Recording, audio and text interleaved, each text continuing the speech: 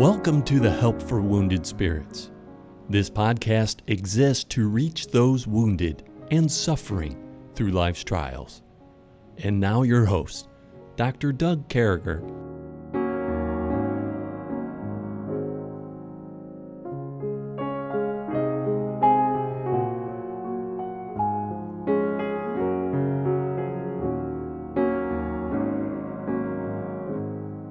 Great to be back with you, folks. Thanks for allowing us to come across your broadcast, be part of your day. With me again is Pastor Stephen Huffman from Morningside Baptist Church, my friend, pastors to me, pastors to my heart, ministers to me. I'm so thankful he's here with us. We continue on, Pastor Huffman. Thank you. Good morning. Good morning. Good to be with you, Brother Doug, and thank you for the opportunity. Amen. Pastor Huffman has a wonderful family.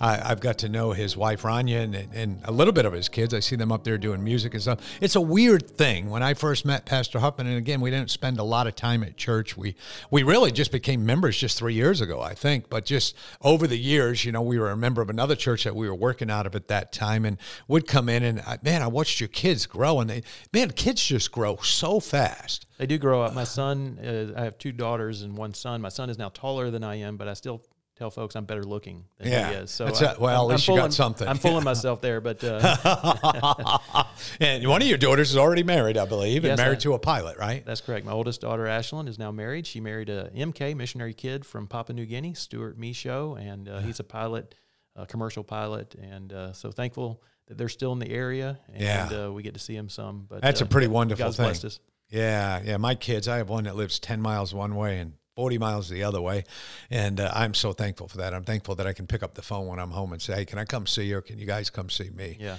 And I'm really thankful for that. And so as we move along, we always have a word of the day, and I was telling Pastor when he came over here a little while ago, we were talking about the word of the day, and today's word is omniscient, and it's spelled like omniscience or all-knowing. Those types of things. Our God knows everything. We don't hide anything from God. We don't, nothing catches him by surprise. I love that thought of the whole prospect of omniscience. I remember when I was in the seminary and I wrote a paper on this, and you had to come up, you had to turn in your thesis statement and different things. What direction are you going into? And the first thing I wrote on my paper in seminary is nothing catches God by surprise. Yeah. He knows it's coming. That's what omniscient is. He's all-knowing. Yeah. And I like how Jerry Bridges, in his book, Trusting God Even When Life Hurts, really combines this thought with two other thoughts. God is he's all-loving. He wants what's best for me. He's omniscient. He knows what's best for me, and he's omnipotent. He can do what's best for me. And you put those thoughts together, combining his love, his omniscience, his omnipotence. We serve a great God, and we can trust God when life hurts. That's true.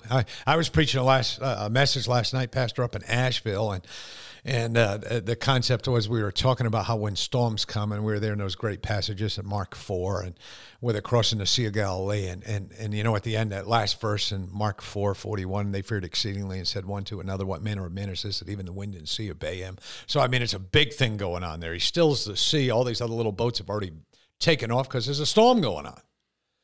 And folks, we're either in a storm now, we just came out of a storm, or we're entering a storm. There's storms in our life. There's things that happen in our life, some big, some small, some terrible. And but there's always the same answer, and the same answer is you go to him. You go to God, you trust God, and you move out and do what God has for you. And from there, God does a wonderful work. And I'm so thankful that we looked at that last night in church, and we talked about how when that storm comes, people really do about three things, the people I've met. Some people, they turn around and run when the storm comes. Some people get stuck in the storm. You've seen those people. They're fighting everything. They're fighting it. I was one of those guys. I was probably stuck in a storm for a decade of my Christian life, just being honest with you. I'd get, why, God? Why is this happening to me? Why, God? God, you and then one day this pastor came up to me and said, Doug, why are you so mad at God? And boy, that messed me up really bad. I didn't know what to do from there, because he was right. I was mad at God. Yeah. And I'm like, well, I've waited all this time. I've did all this. He's like, yeah, I get that. But why are you so mad at God? And boy, that was life-changing to me. Yeah. If we're struggling with our life circumstance, we can't blame God for it. He's omnipotent, and he can do what's best for us, and he loves us. and He knows what's best for us. And so if you're upset about your life, you're pointing a finger at God, you're like the Israelites that are grumbling and complaining and really saying, God, you're messing up here. And well, that's a bad position to take, to think God's at fault, because He's never at fault. Yeah. No, I see that. And I think a couple things come to my mind too with what you were just saying too, is there's so many people who want to internalize things. Far too often, people don't just stop what they're doing, go to their prayer closet, go to their little corner, get on their knees, and just pray for things by name. I had an old pastor who used to say, where's your list? What are you praying for by need? What are you writing down and talking to God about? Where's your journal? Yeah, my dad, we've talked about it in the last podcast, was a pastor. He's retired now. But I would say one of the things that helped get my dad through some hard times in ministry were prayer walks, where you get out and you walk, which is good for exercise, but you use an opportunity to talk to God. Yeah. And sometimes you just got to unload on God and let Him talk to you and have a prayer walk. You and God need to get alone and do some talking. Because if you don't talk, you're going to get bitter in ministry. Yeah. And you're going to lash out at people and you're going to hurt people. And hurting people hurt people. And, I heard a series, or my dentist, I actually go to a dentist here in town named Keenan Smith, great guy, good Christian man, very godly. He's known around town. All the dentists go to him. That's how I ended up with him. I wanted to go to the dentist that the dentists go to. But anyway, I was talking to him yesterday, and as I was in the chair yesterday, he'd rub your shoulders once in a while, pray with you, talk with you. And he said to me, Doug, I listened to a friend of mine speak, and he gave me a thought for a new book, but he said, when helping people hurts. And he talked about, I give to this ministry, I give to that. And so many people are hurt today, Doug, and he's got no idea what I'm going through. I mean, people in the ministry are always being hurt. But it's not a catastrophe. It's not the end of the world. Listen, folks, I had a pastor come after me, try to hurt me, call me, say things about me, write a letter about me, all those things. And you know what? I made it out the other side. I finally joined Morningside, which is what God had for me. The rumors are still out there a little bit, but man, I'm having the time of my life. God has used them. When someone comes up to me and they say, so-and-so is hurting me, I just weep for him, brother. I'm just like, I weep with them and hold them. And I say, you're not going to believe this, but 6 months from now, this might be the best thing that ever happened to you. And I said, I know you can't believe this. Yeah. And sometimes God uses people that are critical of us as heavenly sandpaper. Yeah. And God says, you know what? There's some things in your life, Stephen. There's some things in your life, Doug. Yeah. That aren't quite Christ-like, and we need to rub some of that off. And I'm going to use an abrasive type person in your life to help be heavenly sandpaper and shape you into being Christ-like. And we can resist that, or we can go with it. And the wise person says, Lord, I'm willing to take your heavenly sandpaper and learn from it. Yeah. And sometimes the brook dries up too. Not only do you get the heavenly sandpaper, but sometimes God says, you know what, Stephen? You know what, Doug? It's time. It's time to move on. It's time. Go to Zarephath. There's some ministry for you there. It's time to go to Zarephath. And I've seen that. I've seen that over and over again in my ministry. I know this. And sometimes I feel, I'm out here looking into scripture and stuff, and I kind of feel like Elijah. So, I'm all alone, God. I'm jealous for you because your people don't love you. They've forsaken your covenant. They're a bunch of dirtbags. And there's nobody but me. And then God reminds me, oh, stop that. Yeah. And, even looking at that passage, what does God do with Elijah? I mean, he's tired. He's just had the big showdown on Mount Carmel. He's running for his life. He's depressed. He wants to die. Yeah. And God does some practical things with Elijah right there. He sleeps him and he feeds him, and he sleeps him and he feeds him. Yeah. And you know what? Sometimes the most spiritual thing you can do is go get a nap. Yeah. And make sure you're taking care of yourself physically. And then you're ready to face the spiritual battles. Yeah, you need to do that. We are a multifaceted people. It's not all spiritual and it's not all physical. It's all wrapped up together. So if you're struggling spiritually, make sure you're taking care of yourself physically. Be healthy. Lose that weight. Get the exercise. Yeah. Get the sleep that you need. And that can help you fight spiritual battles because you're physically prepared to fight those battles. I know this is not a weight loss program, but oh yeah, it's but hey, God, just God so you cares guys about know that both. Stephen and I probably represent 150 pounds of lost weight here sitting at the table over the years. And I think we did it about the same time. It was weird because people were coming up to me at church and saying, "Hey, did you and Pastor Huffman doing something?" I said, "I haven't seen him." I look for him in the choir. I mean, folks, we don't have a small church where you see everybody. I can go a whole Sunday to church like I did last week and not see people. I'll call up and check on somebody. Well, I was at church. Well, I didn't see you, man. Yeah. I mean, there's a lot of people around. But, it's funny. So last night we're doing an hour teaching on PTSD, and then we're preaching a revival message. So he said some people are going to come out early for this, and we'll have a 15-minute break for the people who come out at church time, and we'll do this. Well, brother, everybody's coming out for both services. It's been a blessing. And Great. We talked last night on depression. We talked about Elijah, and the first thing Elijah had to do to get better is he had to go get alone with God. He ran right to God. He ran right to God. He took care of his health and his physical needs, exactly what Pastor was just saying. He ate, he drank.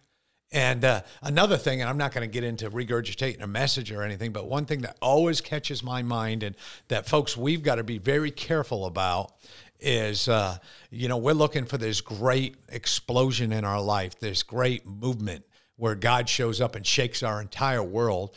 But, that's what Elijah was looking for. There he is. He saw the earthquakes, the fires, the winds, all that stuff. But you know what God used for Elijah? Just small voice. When Elijah sat down and consulted with him and got right with him and talked with him. I'm a guy who does prayer walking every day, by the way. Pastor was just talking about that a few minutes ago. I do that every single day. Every single day this morning I was telling Pastor I was coming down the stairs. I fell down 12 stairs. It's my own fault. I was skipping stairs trying to get down here fast. I thought we were doing these podcasts at 9, so I told Debbie I got to walk between 6 and 8. I got to get out there.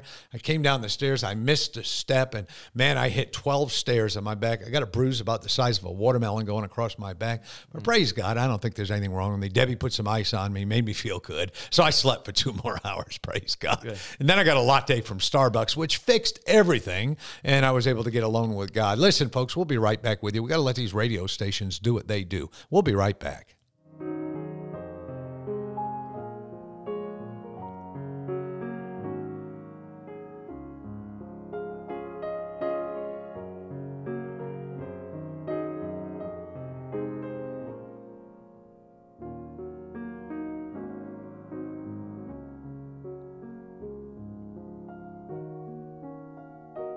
For those of you hanging in there and not on a radio station listening to us on a broadcast format, you're probably hearing this song, Does Jesus Care? And boy, does he care. We find ourselves, again, I'm here with Pastor Stephen Huffman from Morningside Baptist Church, along with me sitting in our dining room doing a podcast here. And we're looking at our broadcast here. We're looking at that verse 21. It says, as the fining pot for silver and the furnace for gold, so is a man to his praise. And, I think about that. I come to that, and I think about that when, you got your silversmith and those types of things who've been through things. And, there's some refining that goes on. There's an appropriate place for gold and silver, and you got to refine. You got to get all the junk off. I used to have a friend of mine that was a goldsmith that I met years ago overseas, and they would boil up the gold and stuff. They'd buy an aggregate, and he would call it scraping the scum off. Scraping all the bad, the impurities, getting it down to a certain level of gold that, can be tested by color, appearance, weight, softness, things of that nature. You could tell how many carat it was, how many beautiful it is. So you would do that. You would refine the silver and refine the gold. A few minutes ago, Pastor used the theory of sometimes God uses men like sandpaper. There's people who blow away our worlds, but in the whole scheme of things, that's what God had for us to make the next move necessary to be able to serve God the way we've wanted to serve him the whole time. I sat here last Christmas in my house. I was praying to God. We always read the Bible together as a family and talk about things that God has done for us in the previous year and the wonderful gifts we have. And as we sat around with our kids and our daughter-in-law here in the living room, and we were talking about those things, I found myself in tears a little bit, saying, God has done so much in this last year and a half or so. I've met people that I thought I never would know. It's a pretty regular thing to get phone calls from radio personalities and television personalities. You get phone calls from pastors all over the country, and then get a phone call from a private who is going crazy in the Army. And this previous year, getting a call from the gate there at the airport in Afghanistan in Kandahar as people are trying to escape, literally talking to Marines who are shooting at people. And God allowing me to be part of that because I allowed him to shine me up a little bit, and he thought he could use me a little more in that area. And so a man really is valued. If you look at this statement, so is a man to his praise. A man really is valued by what comes out of them. You know, has that stuff been scraped off? Have you allowed God to fine-tune you? Have you allowed God to polish you up? Are you the type of person that hears something and thinks about it, that goes and rests, like Pastor Huppman was saying, when you need that rest? Elijah came off the greatest victories in his life and was scared to death of Jezebel. But, you know, sometimes are you that person that's refined? And I think that's what this is talking about here. Are you that person who's not only have you been approved by others, but you've been proved through the fires of God's refining process? Are you that person? Yeah, our reputation is really what other people think about us. Yeah. And that can be established by how well do you respond to trials, you know. And those trials can give you an open door of ministry that maybe you would have never had you not been through some of that refining fire. I think something you could pick up from this verse is just like silver and gold are put through a test. Yeah. You know what can test a man maybe more than anything else, and that's praise. How well does he respond to praise? Yeah. You know, when people start applauding him, when people start putting him up on a pedestal, when people start talking, and when we say a man, we're talking about women too. Yeah, we're talking about human beings. Humankind, Yeah. but when you start getting a lot of praise and you're the best thing since sliced bread and you know, everybody's singing your praises, how well do you respond to that test? And if you turn into a dictator, you grab that power, that prestige that comes with that praise, and you start hurting people, you start trying to exert your authority in ways you shouldn't, that's not a good response to that test. That praise has gone to your head, and you're no longer humble, you've become proud. Yeah. And we know that God resists the proud but gives grace to the humble. So let me just encourage you, if you are maybe in a position where people are praising you, let it humble you and say, God, thank you for what you've done. Thank you for the way you've used me. Thank you for the opportunities you've given me. But Lord, please don't let me fail this test and turn into a proud man because of this praise. Let me give you all the glory and not take any for myself. Yeah, and I every day I try to go out of my way. There's not a lot of good coming out of me or anything like that, but if there is, it's all God's. It all belongs to God. It was a couple of years ago, Pastor. I got a call, maybe three or four now, and these two brothers and a friend were out hunting. And while they were out hunting, the friend stood up at the same time. One of the brothers stood up to shoot at a pig hunting in the middle of the night. Now, and when he did that, he blew apart one of the brothers' heads. He died immediately, and there was no saving him. And all the things that came along with that. And I got to work with the living brother a little bit with the guy who made the shot. He really didn't want to work together, but I got to counsel him. And the only reason I say this is he wrote me this long letter saying, you're more than willing to use my name, everything that happened to me, but don't let me know you're doing it because I want God to get the glory, but I don't want to get a big head. And I never forgot that. But I worked with this man. He was the most humble, sweetest man. And boy, God was using things in his life and opening doors. Right now he's pastoring, getting ready to go to be a missionary overseas. He's married to this wonderful lady. But he always said to me, whenever we would get done, he'd say, Doug, use any example of my life, of my situation, of counsel, because I don't use it unless people tell me I can. You know, use any situation you want, but don't tell me about it. I don't want it to go to my head. Yeah. And that's a hard test for all of us. When we start getting praise, it can go to our head. And we start thinking things about ourselves that really take the glory from God and put them on ourselves. And so we need to be careful that we pass the test of praise.